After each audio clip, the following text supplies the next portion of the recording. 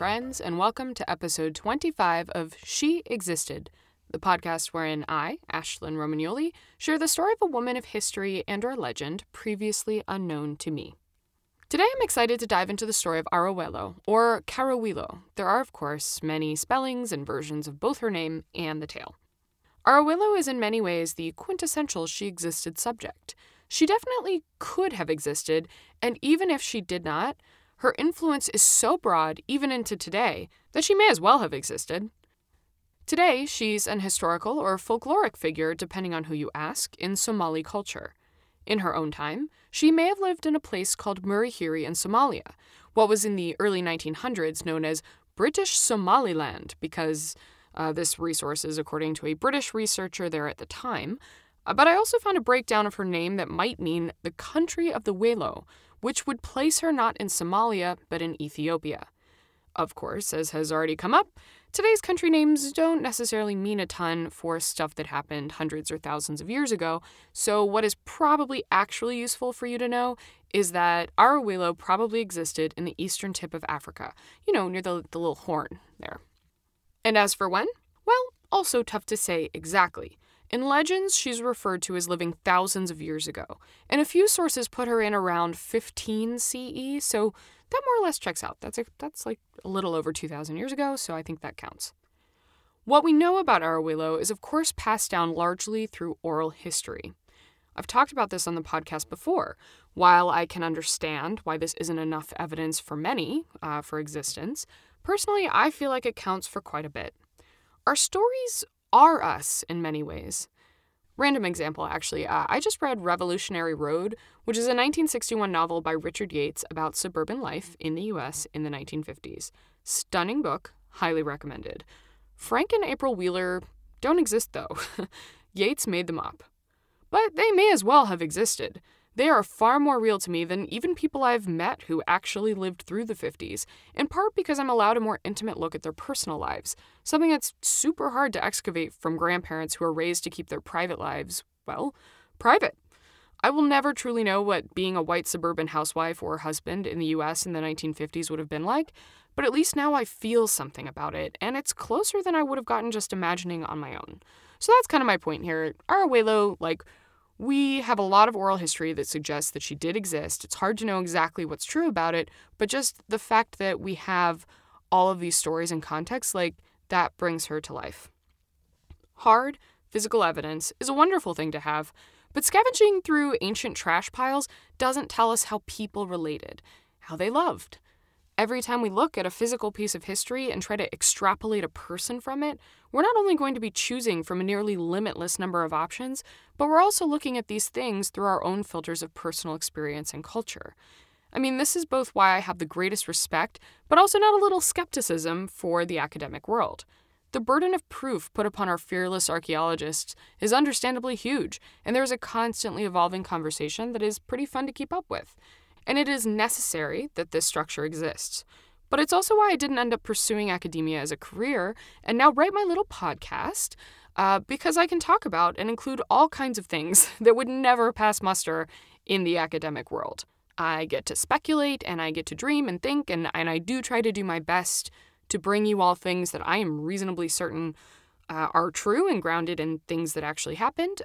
But, listen at your own risk, as you know. Now, if you are interested in the academic version of this subject, I do highly recommend an article called Arawelo, When an Abyssinian Queen Dominates the Horn of Africa 10 Centuries Ago, by Abdirachid M. Ismail. And this paper, which I think is supposed to be 10 centuries ago, or I don't know, it said 10 centuries ago. I think it's a mistranslation. But anyway, the point of this paper, though, according to the author, he says that the only aim is to point out that, quote, this character is so famous and so vivid in Somali collective memory that it is doubtful that she belongs only to legend. So, there you have it. There's some academic support for her having existed.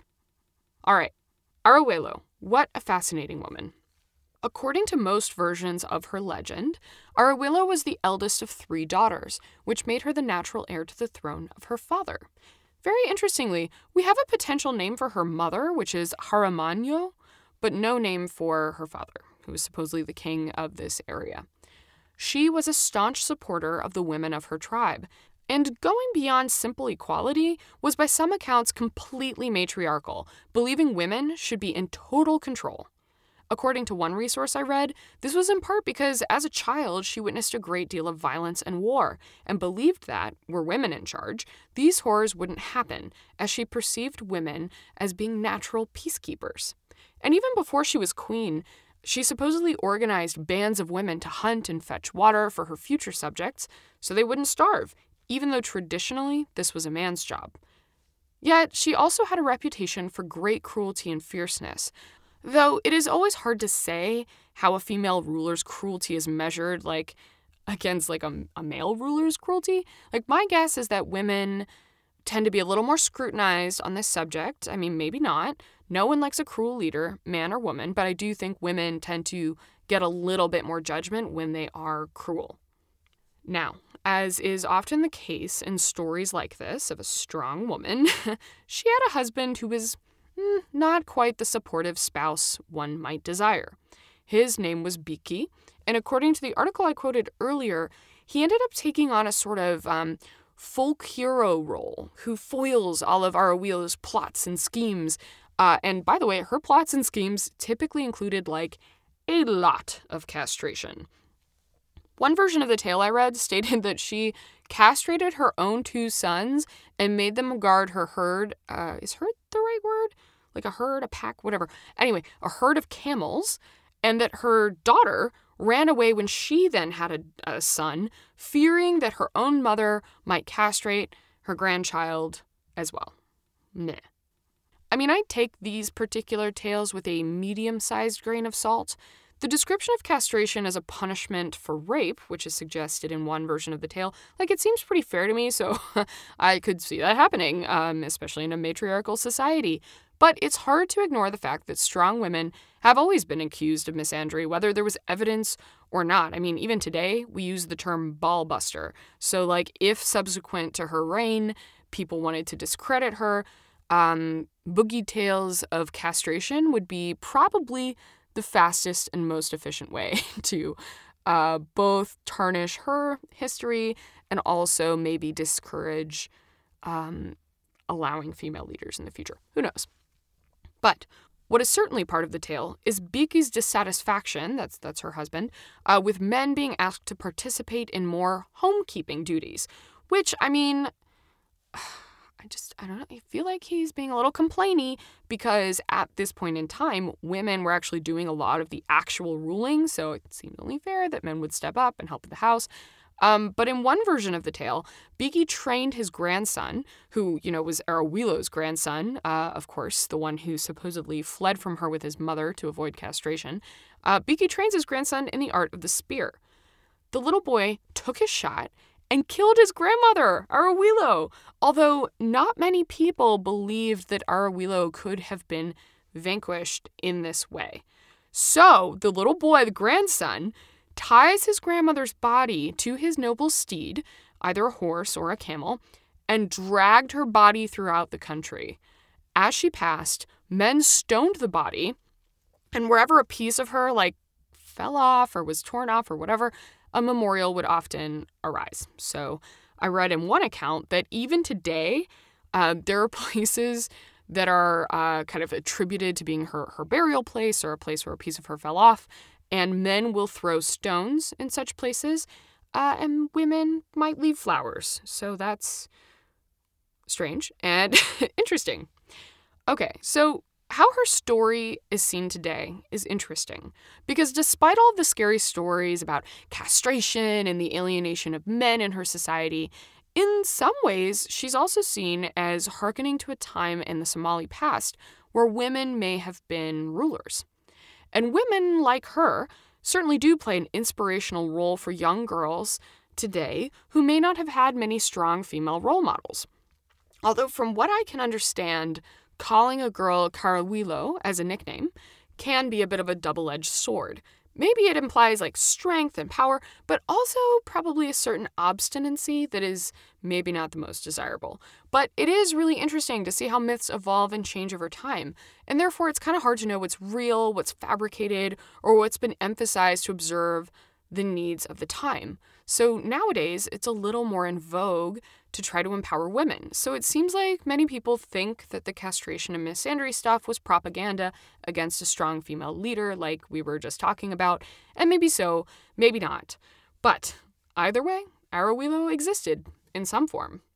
All right, if you want to know more, you might want to look up Arawelo, Arawelo, or alternatively, Carawelo, which is Carowelo.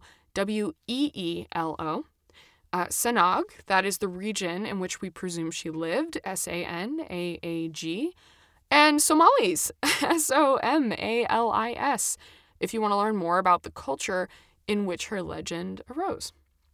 So that's about it for me this week on this front. I do have a little bit of news that I've, added here to the end so that you don't have to listen to it if you don't want to. You can just click next.